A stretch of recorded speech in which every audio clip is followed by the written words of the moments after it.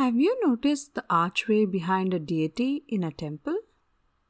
At the top of the arch, it has a lion's snarling face with fearsome bulging eyes, tongue hanging out, bare teeth, and a pair of horns.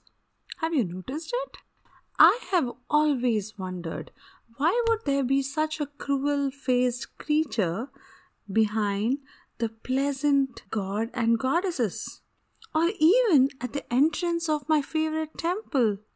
And then I came across this beautiful story which goes like, long, long ago, there lived a Rakshasa, vaguely translated as a demon. He performed deep and focused meditation for a long time. Impressed by his dedication, Lord Brahma appeared before him. "Vatsa, I am overwhelmed. I want to offer you a boon. Deva, please grant me immense physical strength. I should be able to destroy everything and kill anybody I want to," said the Rakshasa.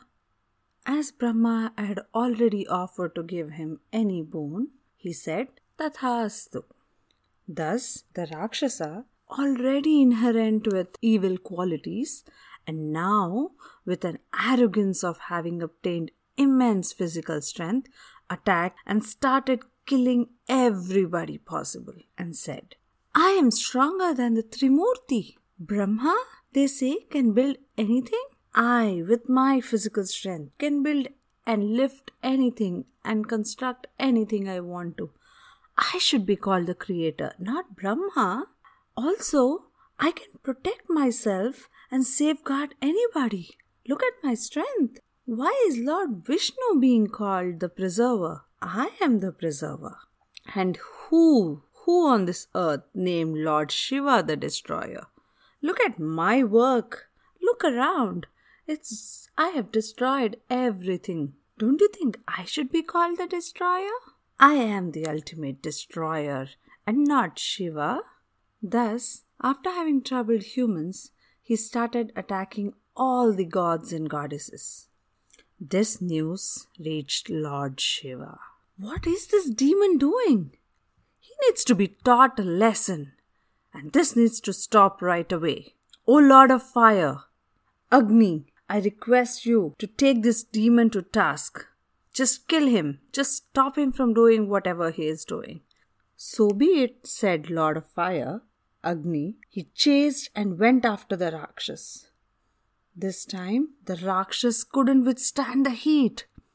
He had defeated many in the past, but he couldn't bear the heat from Agni. He ran the length and breadth of the world, but couldn't escape the god of fire. Finally, he reached Lord Shiva. "Oh Paramatma, please save me. I can't withstand the heat anymore. Please, please, please help me." Listening to this, the merciful Shiva obliged and said, "All right, now that you say you've realized your mistake, I will place you on my forehead to protect you from Agni." "On your forehead, Shiva? Please, please, I'm sure Agni can't get up there, but I need to be taken there immediately, please." Thus, Lord Shiva placed the Rakshasa on his forehead. While the Rakshasa was about to relax and feel settled from the fear of Agni, another huge worry struck him and haunted him. This time, it was the ghost of hunger. The Rakshasa started feeling terribly hungry, sitting right on the forehead of Shiva. He didn't have access to any food. So he requested Shiva, "Oh Lord Shiva, please give me something to eat. I am hungry." Shiva very smartly said, "I don't possess anything. I have nothing to offer.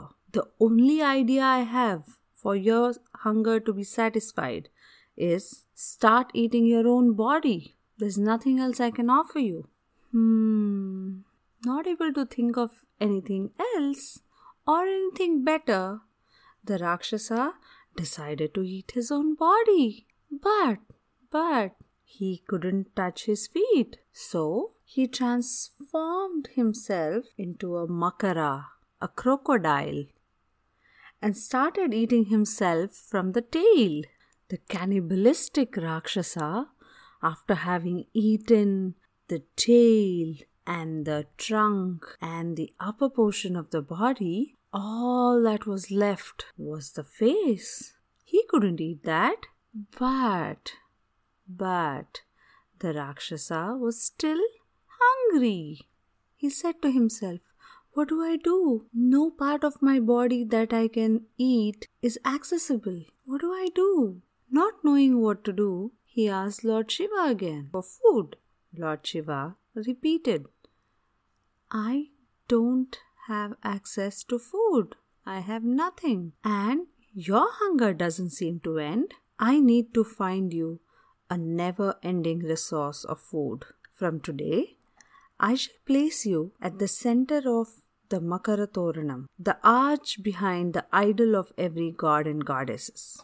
You will get to eat the bad thoughts, arrogance, cynicism, and negative attitude of the incoming devotees. Also, the devotees would bow down their head and offer their gratitude to you for having taken away all their weakness. You will be henceforth called the Kirtimukha Rakshasa."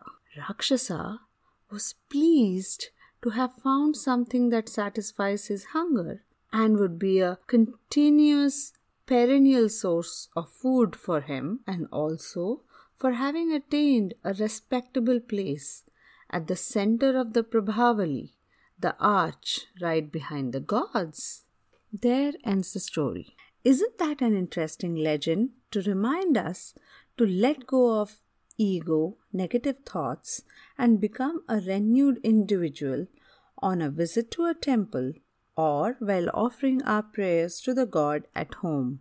Now, go look for Kirtimukha Rakshasas at the center of a Prabhavali in a traditional picture, or notice it next time you go to the temple.